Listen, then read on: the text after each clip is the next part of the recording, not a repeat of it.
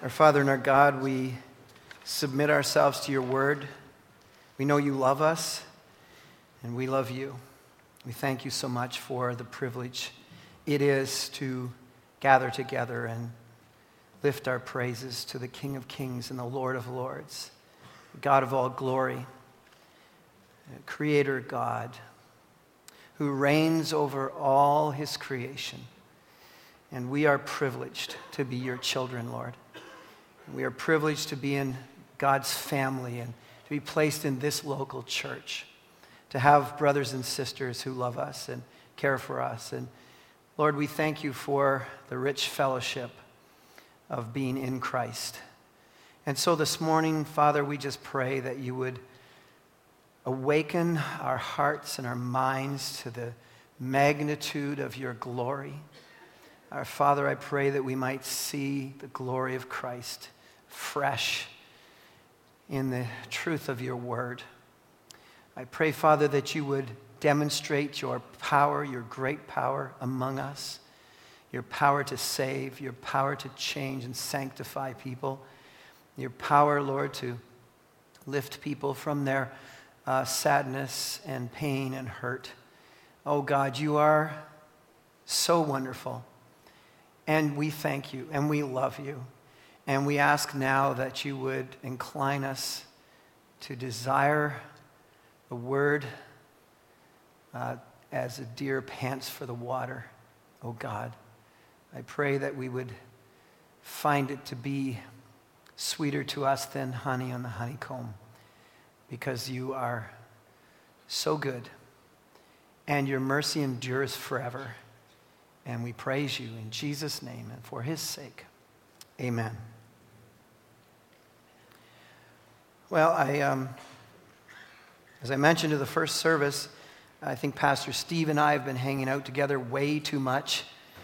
Both of us shared in the malady of laryngitis this week, and neither of us have been able to talk for about 3 days, which has made the office very quiet. And it's been a blessing to some in the office, I'm sure. So,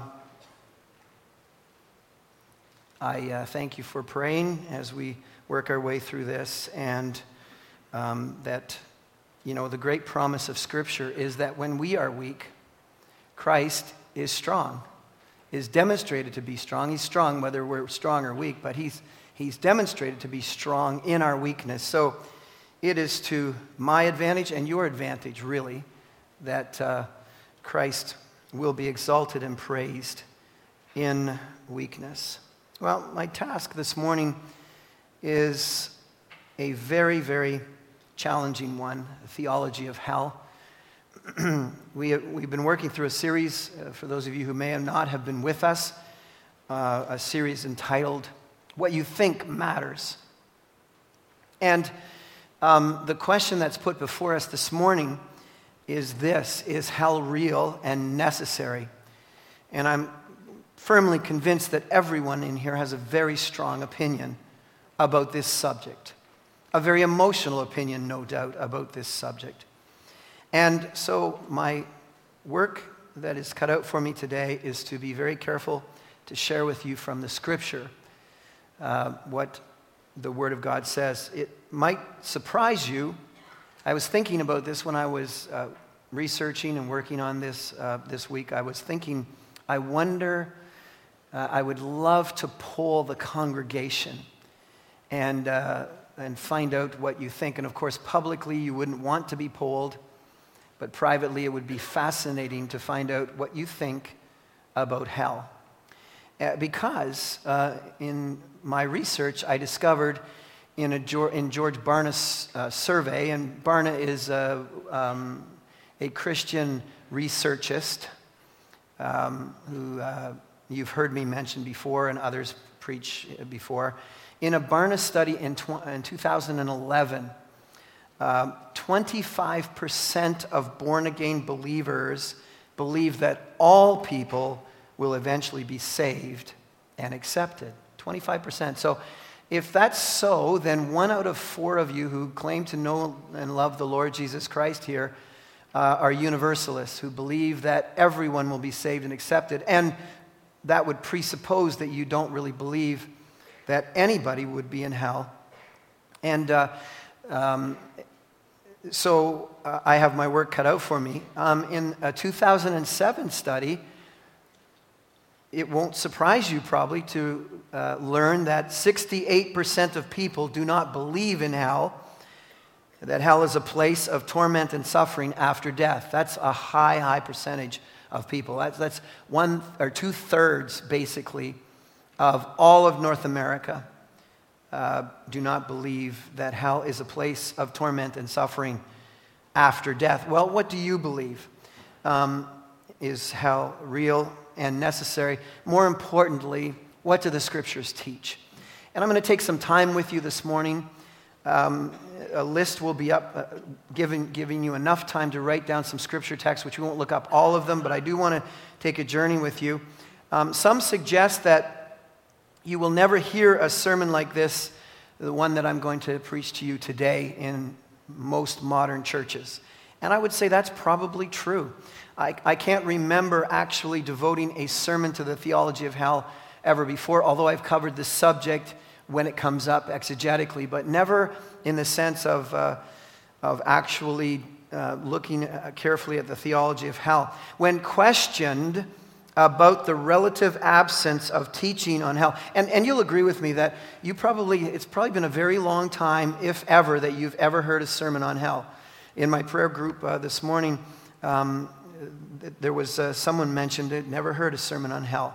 And so you may never have yourself. When questioned about the relative absence of teaching on hell in the modern church, Bill Hybels replied this: "I don't think fear as a tactic really moves people toward faith these days."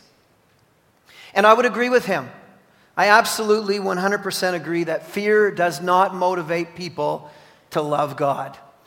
But I can quickly also say that church leaders cannot, must not, dare not excuse themselves from telling people the truth of God's word, regardless of how uncomfortable it might be to our sensibilities or our sensitivities. Because the question is the matter of hell dealt with in the scriptures? And I'm pretty certain that this audience will say, yes, it is. It is dealt with in the scriptures. And I think that the reason that hell is so easily dismissed as sort of politically incorrect preaching in our modern age is because we measure everything against our own standards and sensibilities. And hell has nothing, I want you to hear me now, hell has nothing whatsoever to do with the standards of our sensibilities. Nothing at all. And everything to do with the awesome holiness and majesty and glory of Almighty God. Absolutely, 100% has nothing to do with how we feel emotionally or what our standards of right and wrong or justice are. It has everything to do, and if at the end of the sermon I fail to make this point, then this sermon is a complete failure.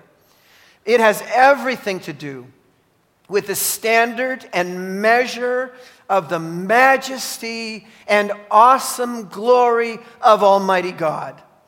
And so I want to take you on a journey, and I want to read for you, first of all, Psalm 47 to orientate ourselves to the awesomeness of God.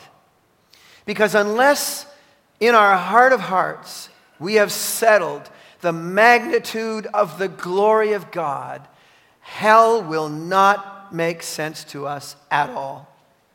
Now, in Psalm 47, for the director of music, clap your hands, all you nations. Shout to God with cries of joy. Why? How awesome is the Lord Most High, the great King over the earth, all the earth. He subdued nations under us, peoples under our feet.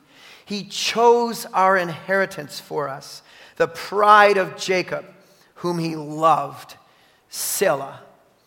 You see a Selah in a psalm, it is pause. Think about this. Never through the Psalms, ever. Don't just try and get done the Psalms. The Psalms are to be contemplated. The Psalms are to take great pauses and just think, yes, God is so awesome. And to camp there with your heart before you move on. You're not ready to move on unless you've contemplated it. And then as you contemplate it, God has ascended amid shouts of joy. The Lord amid the sounding of trumpets. Sing praises to God. Sing praises. Sing praises to our King. Sing praises. What are we supposed to do to our King? You got it. Sing praises. It's so important what we do when we gather at the beginning of our service time. We gather together in the morning, just sing praises to God. It can't be neglected. It must not be neglected, for he is the great King of glory. It is right to sing praises to the King, for God is the King of all the earth. Sing to him a psalm of praise. God reigns over the nations. God is seated on his holy throne. The nobles of the nations assemble as the people of the God of Abraham, for the kings of the earth belong to God. So don't shake and get unnerved and get all worried about the news and everything that's going on. I know it's wild out there, but you need to know that the kings of the earth belong to our King. All right? And he is greatly exalted. Now that establishes for us the awesomeness of God. That rightly establishes his credentials. He is king over all the universe. And if you understand that, and if you have allowed that to fully grip your heart and how you view God, then you will be able to position hell appropriately in your life. If you struggle with the concept and the context and the character of God, then you will find yourself among those who struggle deeply with hell. And so I set the table for you from as psalmist sets the table from God's word. And I want to say to you that the scriptures and Jesus affirm the reality of hell. To deny the reality of hell brings all of Scripture into question if you're going to be consistent in your life, or anything else that Jesus said for that matter. And in order for us, if we are to find the concept of hell to be one that we disagree with, we are going to have to hope that the scriptures don't mean what they seem to mean. Simple as that.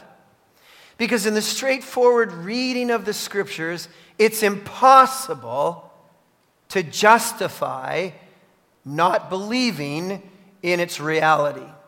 It's impossible. You would have to hope that what the scriptures seem to say, they don't really mean. And if you start on that journey, then the Word of God becomes meaningless to you.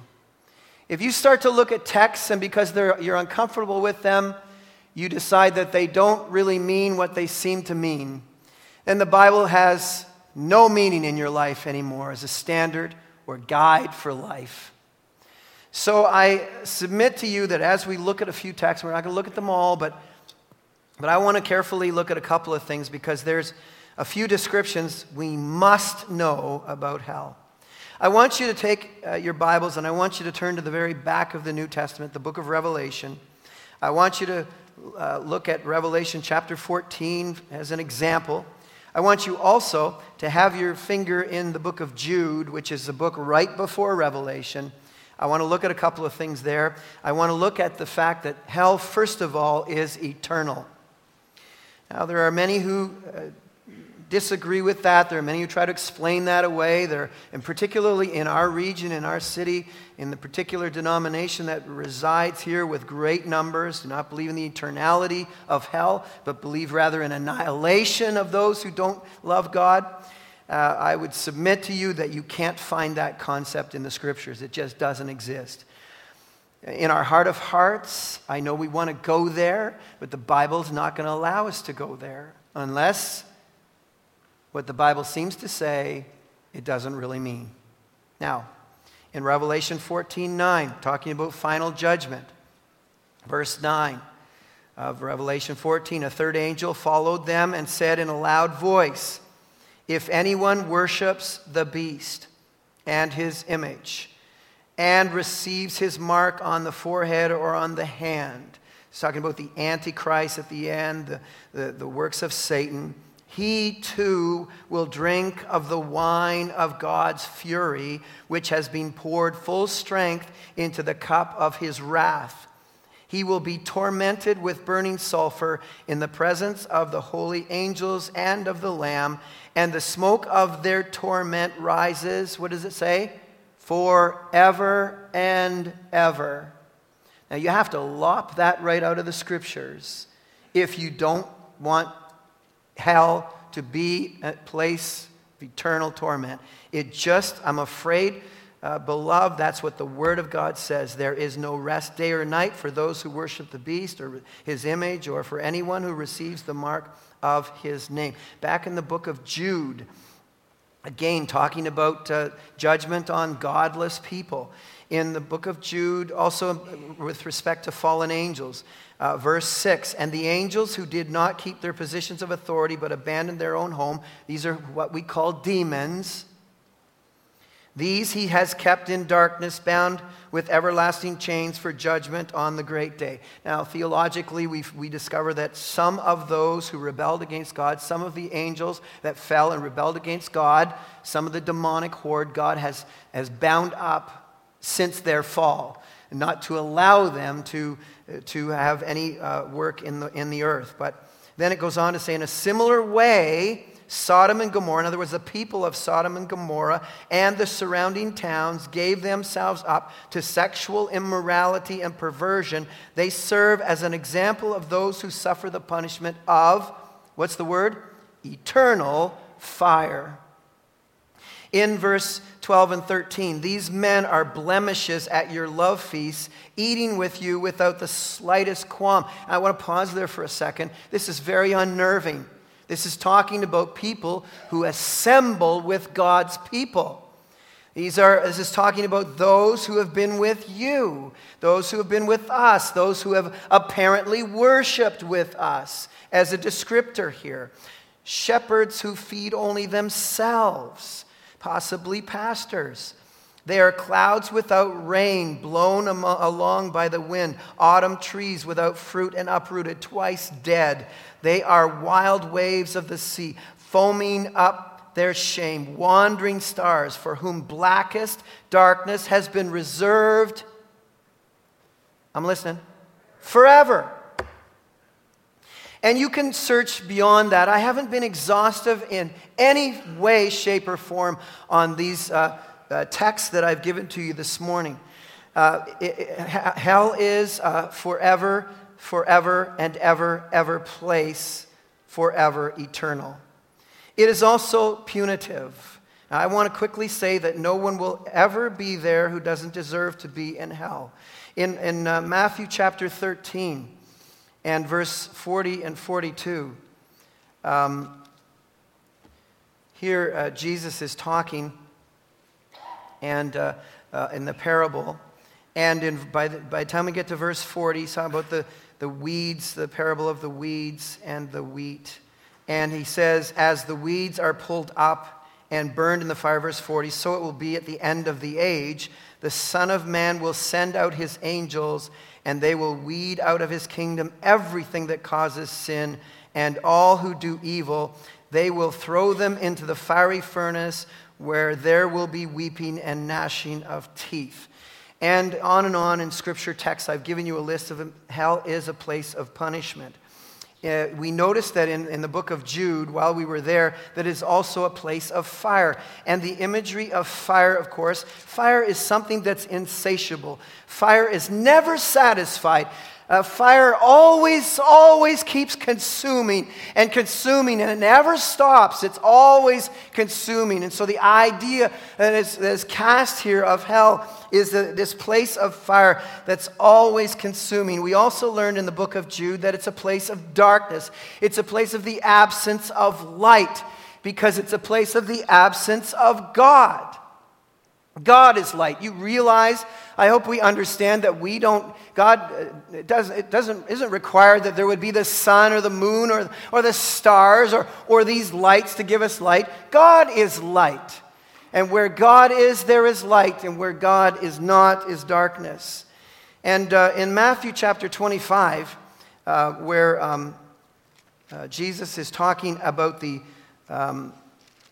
separation of the sheep and the goats in Matthew 25, he also mentions a very important reality about hell. And in verse 41, first of all, in verse 40, the king will reply, I tell you the truth, whatever you did for one of the least of these brothers of mine, you did for me. And then he says this, then he will say to those on his left, depart from me, you who are cursed, into the eternal fire. But notice, prepared for the devil and his angels. Really important for you to understand that hell was made for Satan and his demonic followers. God did not make hell for people. He made it for Satan and a demonic horde that rebelled against God. That's very, very critical. Because the Bible teaches us that God is not willing that any should perish, but that all should come to him. And so we learn in the scriptures that it's a very important reality to understand that it was made to incarcerate the original leaders of a rebellion against God. Now you'll find that hell is mentioned in both the Old Testament and the New Testament. In the Old Testament, it's regularly called Sheol. I've given you a few examples in the text, but by the way, it can just mean sometimes the grave. It's all about the context that you read in the Old Testament. In the book of Numbers 16:33, for instance, it's where Korah and his other men rebelled against Moses' leadership. And in that context, they were the eternal destiny of the wicked, and they were cast into hell. In Matthew chapter 11, verse 23, it talks there about Hades, again, it's talking there about eternal punishment. But sometimes in the New Testament, Hades can simply mean the grave, as it does in Acts 2, verse 27. So there you have a quick survey of the Scripture, not exhaustive at all, but it gives you a scriptural foundation. Is hell real? And I'm saying to you, I'm suggesting to you, or I'm not suggesting to you, I'm telling you that the Bible says that it is. And Jesus affirms that it is. Now, here's an important question, though. Is hell necessary? And this is a critical part for us because, as I said from the very get-go, what makes it so challenging and hard for us to discuss or to preach or talk about hell or even to contemplate it or consider it is with our hearts. It's an incredibly heavy burden. It's a heavy, heavy burden. The reality of hell is, in other words, if it isn't a burden on your heart, don't even talk about it to somebody. You're not qualified to talk about it to somebody if it's not. If you're just clinical about this, then you're not qualified to talk to anybody about this. But this is a great burden on our hearts. How are we to understand the nature of something that's eternal punishment, eternal suffering, eternal torment? Particularly because for us, because we are made in the image of God, we have an eternal sense of justice about us. And so when we're thinking about the whole concept of hell and eternal punishment and eternal punishment for those who reject God, we think in our hearts, wait a second, a lifetime, maybe 70 or 80 or 90 years of rejecting God over against eternal punishment in hell. It doesn't seem to balance. Because for us, the the punishment must fit the crime. Right? We've learned that. And so, in understanding the nature of the justice of hell, for most of us, it causes great consternation. It doesn't seem to balance. And that's because we measure the crime of treason against God too lightly. What we don't seem to understand is that hell actually teaches us about the justice of God. You see, the justice of God demands that the punishment does fit the crime. And hell is the measurement of the crime of treason against the King of Glory. That's what this is all about. We need to come to terms and understand how great is the glory of God and how pathetic is our concept of the glory of God.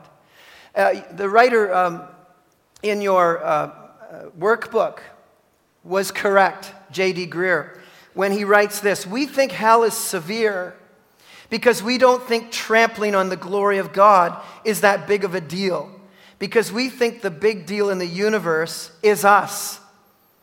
You see, the value of something is always measured against the severity of the punishment if that thing is violated. That's how this works. For instance, if you steal a pencil versus you murder someone, all of us in here would recognize that the punishment for stealing a pencil is quite different than the punishment for murdering a person. That's justice. We recognize that. So we come to terms with the value of the pencil isn't all that great because the punishment for stealing a pencil isn't all that great. On the other hand, the punishment for murdering a person is significantly great, and so we recognize the value of human life is so great that the punishment must be great. Well, I need you to understand, as you get a concept of the horror and horribleness of hell, of how great the value of the glory of God must be if the punishment for its violation is so horrible. You see, the act of treason against the King of Glory is the greatest crime that a human being can commit. It is the creation snubbing the Creator and His righteousness and His right to be worshiped and magnified and glorified and honored. And so this high act of treason requires, in terms of justice, the punishment in order to validate the value of the glory of God.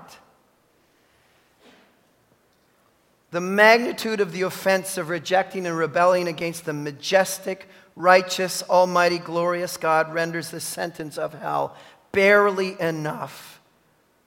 God takes arrogant rejection by the creature very personally. Now, I want to quickly say to you that many of you say, I don't know if I like that side of God. The judgment side of God, the wrath side of God. I want you to know something, that God is not embarrassed about His wrath. In fact, His wrath is part of His glory. And God's people, we all need to realize that God is not embarrassed by anything about His character, because His character is totally, completely holy and awesome and perfect and wonderful and good. The Apostle Paul, in writing to the Romans, must have sensed from the Holy Spirit this very concept, because as humans, we're really quick and we love the love of God and the grace of God and the kindness of God and the patience of God and the gooiness of God's love and all of that. We want to go there all the time. And we hear people say, a God of love. How many times have you heard that? Would you like $1 for every time you've heard this? I'd be a rich man for every time someone has said to me, the God of love would never do that. He's also a God of wrath toward sin, toward rebellion, toward rejection. God hates what hurts you.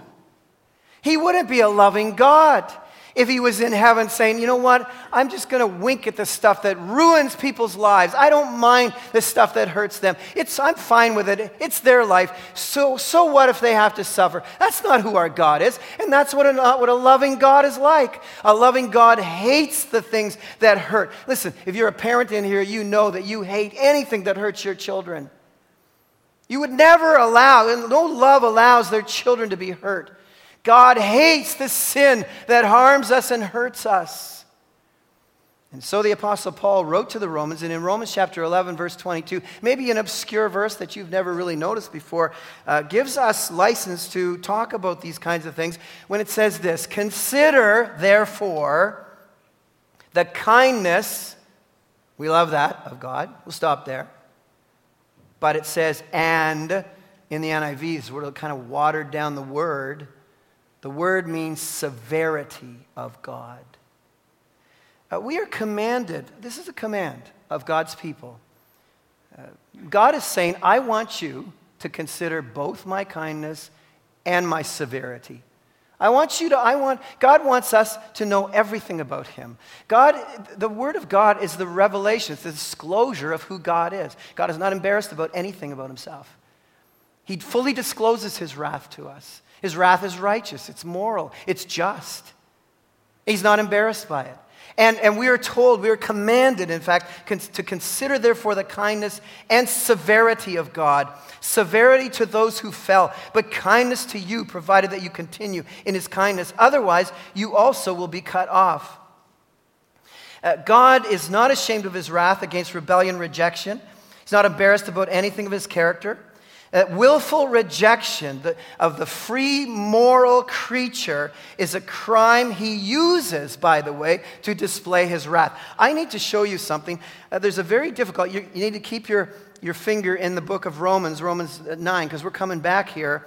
But I want you to go all the way back to Exodus, because the Apostle Paul uses an incident in the book of Exodus chapter 9, to illustrate the absolute nature and reality of who God is and why God is the way he is. Although he doesn't seek our counsel and he doesn't invite us to question who he is. Listen, beloved, God is God.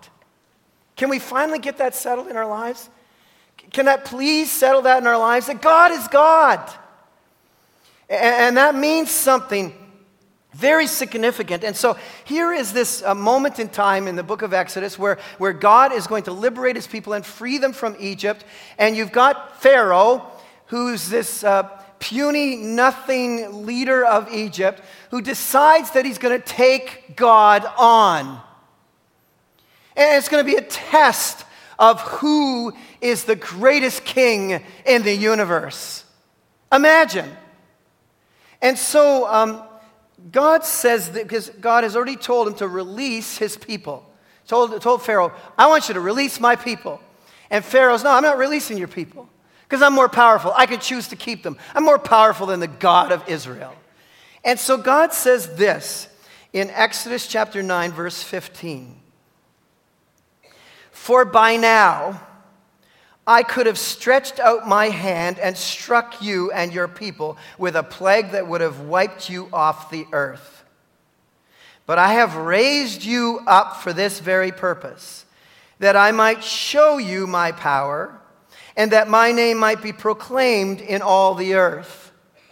And then over in chapter 14 of this same book, Exodus, it says there in verse 4, God says, and I will harden Pharaoh's heart, and he will pursue them, but I will gain glory for myself through Pharaoh and all his army, and the Egyptians will know that I am the Lord. We need to understand something about God. So zealous is he for his glory And so merciful is he on the other hand, and we'll get to that. So zealous is he for his glory, that although he could turn us into vapor the first time we ever sass him, he chooses at times to be patient with his judgment, to give enough time for that person who sasses him to recognize that in a showdown between them and God, God is God and will always win. And so he says in the text that I have raised you up, Pharaoh. Do you not realize, Pharaoh, little puny human being who in a moment can be snuffed out, that I could have snuffed you at the first act of rebellion. But I chose to allow you to live, and I chose to allow you to rebel against me, that the people who I love and who love me might witness your destruction and recognize how awesome I am. Not only that, but if I snuffed you out immediately, you wouldn't recognize how great I am. And I'm going to show you how great I am. I'm going to show you that you can't stand up to anything against me, that you might recognize that I truly am the king over all the universe. And that's why we read in the New Testament that one day every knee will bow and every tongue will confess that Jesus Christ is Lord, to the glory of God. And by the way, that's not a salvation moment. That's a recognition of the glory of God by all of those, all of their lives, who had rebelled and rejected against the greatness of God.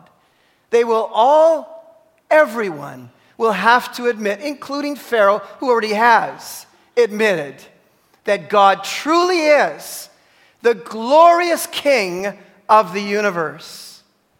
Now, this Paul, the Apostle Paul, used back in the book of Romans in a very difficult text for most of us, in the book of Romans, chapter 9, verse 22 to 23, in this section that talks about the ultimate sovereignty of God and his right to choose and right to operate the way he wills. And it says in this text, in verse 22, what if God, choosing to show his wrath and make his power known, bore with great patience the objects of his wrath prepared for destruction? What if he did this to make the riches of his glory known to the objects of his mercy, whom he prepared in advance for glory?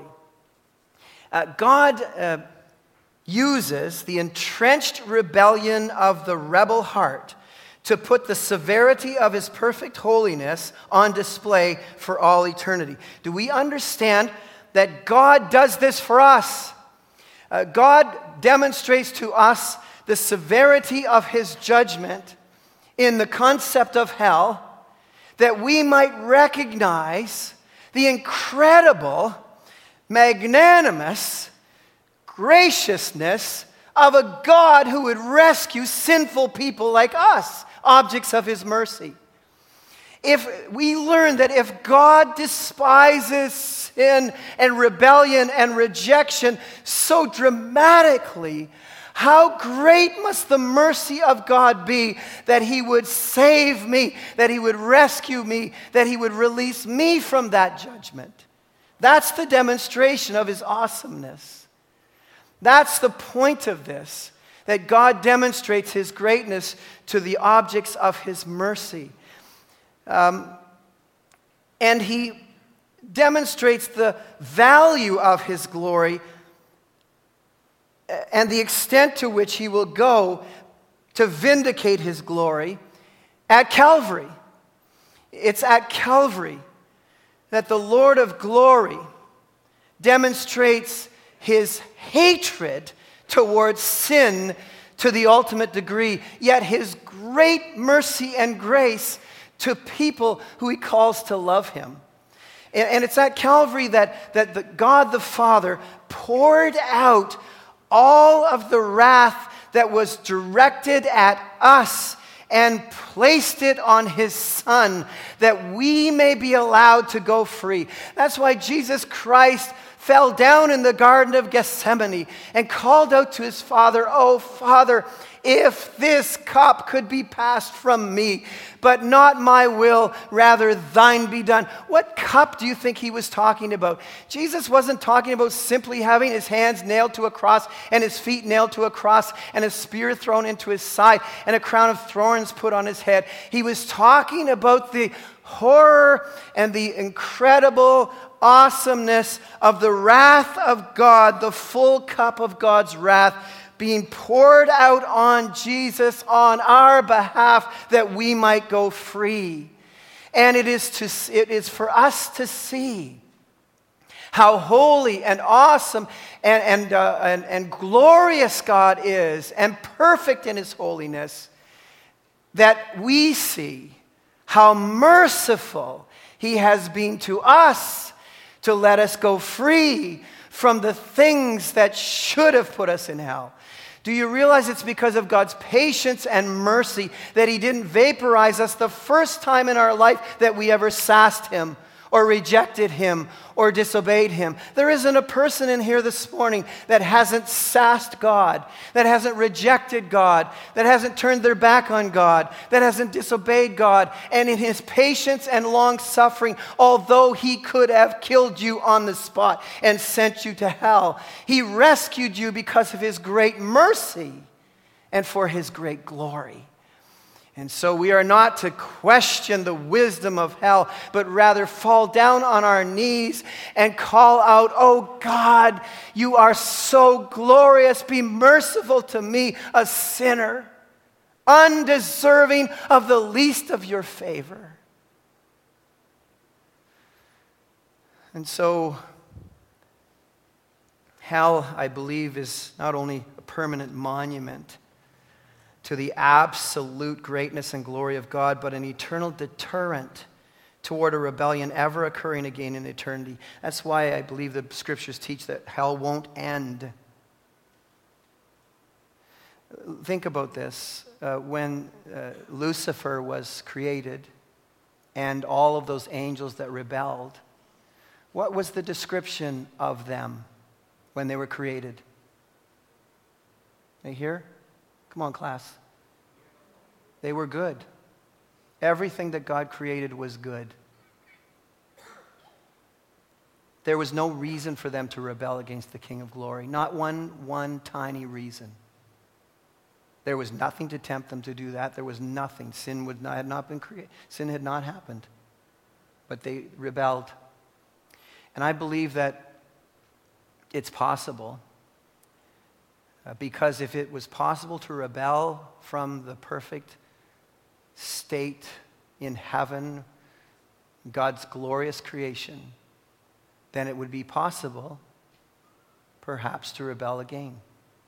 I believe that hell will be an eternal deterrent reminder to everyone who's in heaven of what God thinks about rebelling against his awesome glory, that none of us might rise up in all eternity with pride puffing up in our hearts, as it did in Lucifer's case, in the demon's case that followed him. Now, cross is God's radical, by the way, cross is God's radical, extreme act to keep humanity out of hell. I believe we need to understand that the Bible says God is not willing that any should perish, but that all should come to know him. Dear brothers and sisters, we know this to be true. God is a God who delights in people coming to him. Now, I want to conclude this in the next few minutes that we have. I'm not going to be able to complete the sermon for those of you who have study notes with you and picked up the long notes. Type A, you'll be frustrated by this, but we need to hone in on what we're really talking about here in these last couple of minutes. Our eternal choice is not about heaven and hell.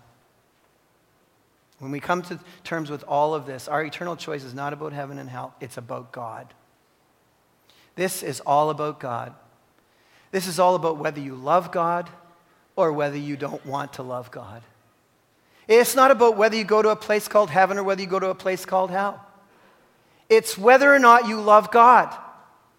This issue of treason, the high treason, it's all about loving God or not loving God, choosing not to love God. Is it not true that we believe that our God is merciful and just and longs for people to come know Him? Brothers and sisters, is it not true that if we went out on the street today and we called out to people and said, come, because everyone who calls in the name of the Lord will be saved? Is that not a true thing? Is that not true about God? Does He not long for people to come to Him? Come to Him and love Him. Love the Lord your God with all of your heart. Isn't that what God is longing for, is looking for? Those who treasure God get His forever presence and eternal joys that God reserves for His loyal and loving subjects. That's the truth. And those who wish to be independent of God experience the full measure of that for eternity. That's called hell. That's the distinction. It's all about whether or not you want to be with God, whether or not you love God and you follow God. If you love God, you'll follow Him to heaven. If you don't want anything to do with God now, then that's fine. He'll withdraw. He'll leave you in a place where He won't be. That's the definition of hell. It's the total absence of God. And here's the problem with the people that we cry over, we pray over, we urge, we beg, we ask, we call on them. Please call on the Lord. Turn your heart over to the Lord. This is the reality of this situation is that God is willing to receive them, to follow Him. But here's the problem with people, is they've misjudged what it is to live in this world and the blessings that they enjoy. You see, what people don't realize is the reason that they have light and the reason that they have joy and the reason that they experience kindness and the reason that they experience friendship and the reason that they experience some sort of satisfaction in life is because they live in my Father's world and your Father's world.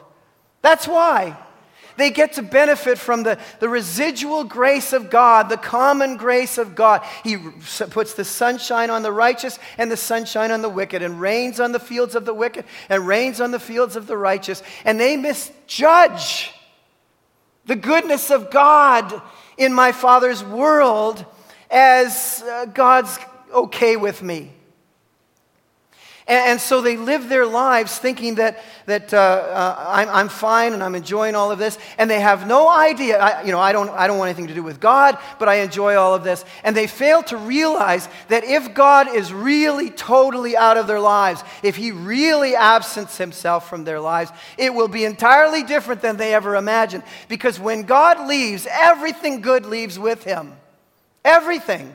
Light, kindness, patience, satisfaction, joy, friendships, anything that is good, anything that makes life worth living, anything that we enjoy goes with God. And where God is, that's where that is. And so when God leaves, and none of us have ever experienced what that is, when God totally leaves, then everything goes with Him. And sadly, the people who don't love God and want to live independent from Him are making the mistake of thinking that the common blessings that come from God are not really from God, and that it'll be fine, and it won't be. In a parable in Luke chapter 16, we don't have time to look there this morning, but you know this parable, and I'll just conclude with this. It's the parable of a rich man and Lazarus. They both die. Jesus tells this parable. They both die. Lazarus, it says, goes into the bosom of Abraham, or goes into the presence of God. And it says that the rich man goes into the place of torment. And the rich man, of course, had interaction with Lazarus, who was a very, very poor man. In fact, Lazarus, it says, lived outside of the door of the rich man's property, wishing that he could just eat some of the crumbs that fell from the table of the rich man. And, some of us who recognize the nature of what the Scriptures teach about hell, look at it and we realize, well, why wouldn't hell just be sort of temporary? Or maybe people would repent. If they got to hell, they'd repent and they'd want God, and then God could rescue them out of hell and bring them to heaven. And this parable kind of teaches us forever that that's not so. You see, this rich man, who, by the way, is nameless because God doesn't know him. You know, it says in the Bible, some people say, didn't I do this in your name? Didn't I do that in your name? And God will say, what? Depart from me, because what? I never knew you. But God knows Lazarus' name because Lazarus loved God. And the rich man, instead of calling out to God from hell, oh God, be merciful to me. I recognize I'm a sinner. I recognize that I turned my back on you. Would you please reconsider and let me out of this place? He doesn't do that. He goes to Abraham. He doesn't even go to God. And not once does he ever ask or say that he was sorry for how he lived, or that he wishes that he had another chance, or that he wishes that that God could forgive him and be merciful to him again. No, he doesn't ask that. All he says is, I'm uncomfortable in this place. His whole life was about his own comfort. His own comfort. He wouldn't take care of a poor man. He knew the poor man. In fact, he said, why don't you send Lazarus? Even from hell, he decides that he wants Lazarus to still be his lapdog and run an errand for him. Go have him tell my brothers not to come here, because it's not a good place to be. It's not a good place to be because it's uncomfortable, not because God wasn't there. Listen, brothers and sisters, here's the truth. The people who don't love God and don't want God now won't love God and won't want God forever. That's the truth. And that makes it very sober reality for us today, because it all comes down to this. He said, go tell my brothers, and if my brothers heard from someone who came back from the dead, they would surely repent, they would surely change. And what did Abraham say to him? Hey, they have Moses and the prophets. If they won't listen to Moses and the prophets, they won't pay attention to someone even if he came back from the grave. And it was shortly thereafter that Jesus was going to come back from the grave, and people still don't believe. Because the test of whether or not you love God is whether you listen to his word and obey him and trust him. That's what he said. So it always comes down to this. It's about loving God. Do you love God? Or do you want to live your life independent of God? That's the choice. It's not God who sends people to hell. It's people who choose not to love God, and they go to the place where God isn't. Tragically. May it not be so of anyone within the sound of this teaching this morning. If your heart is hearing the word of God, and you have never turned your life over to him, and you're walking in independence, thinking that it will be okay, because life is okay. Life is okay because God is giving you the kindness of his grace. It won't be okay in eternity when he is absent. Would you turn your life over to him? Our Father and our God, this morning as we close, we just ask that the power of your word would invade our hearts, that the power of your convicting work through the Holy Spirit would grab hold of our stubbornness and turn us to you, O God. We recognize that hell can't scare anybody into the love of God. We recognize, Father, it's only as you enable us to love you that we can come to faith in you. Would you please, Lord, open up the hearts of any who are here that have been hardened or closed to respond and say yes to God today through Jesus Christ, I pray. Amen. At the very beginning, I shared with you a sobering statistic that roughly 70% of the people in North America don't believe in hell as a real place of torment and suffering. And I presume that that number makes up the vast majority of people who don't consider themselves Christian. We're living in a fool's paradise. We are rich kids living in a rich God's world and taking for granted the mercy and kindness of God. And these people think that they can spend their whole lives turning their back on the King of glory and rebelling against his glory, and that somehow in the end, he will take them in and they'll enjoy that. The truth of the matter is that those who've spent a lifetime rejecting the King of glory have turned their back on God and don't want God. In fact, they want God dead. They don't know what that would be like, but that's what they want. And sadly and tragically, hundreds of thousands of people in our region, if we take Whitby and Oshawa alone, probably 250,000 people are destined right now to hell, to spend all of eternity with the absence of God. This is our moment. It's an important time. Our moment in ministry history to tell people the truth, to urge people to turn to God. This is a season of Easter. This is a time to go and invite people to our Easter presentations, to gather them around you and bring them to hear the truth, that they might respond to the offer of God's love in Christ Jesus. But I also want to be quick to say that there might be some in here who you have been spending your days claiming to be a Christian, but you've been living independent of his love. You've been living however you want, but you're calling yourself a Christian. You're not a Christian. Christians love God and serve him. The distinction between Lazarus and a rich man, who could be any man, as Jesus pointed out, was he listens to the word. If you really love God, it means you obey the word of God. That's how it works. You can't say you love him and then live independent of him. If you want to live independent of him, whether you come to church or you preach a sermon from this platform, you will be independent of him for all eternity. So I'm asking you this morning, I'd hate to go by a sermon like this and let you walk out to your car as lost as you came in this morning. So if you don't know the Lord Jesus Christ as the love of your life, the treasure of your life, then I'm going to be here right at the front of the church, and so are other pastors. And we need to talk to you. You need to come this morning and give your heart to the Lord and serve him and love him. Praise the high King of glory. He deserves our allegiance.